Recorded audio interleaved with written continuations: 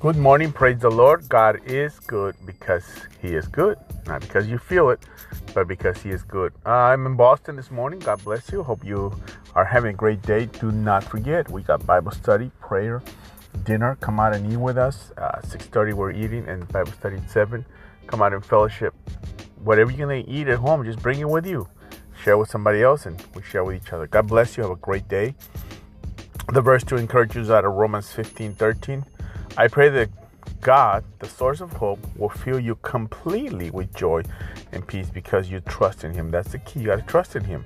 Then you will overflow with confident hope to the power of the Holy Spirit. There it is. You got to have the power of the Holy Spirit. If you don't have that, you got nothing, my friend. Nothing. You need the power of the Holy Spirit. You have a great day. You need prayer. I am here to pray for you, and I will pray for you. And I pray for you this morning, as I always do.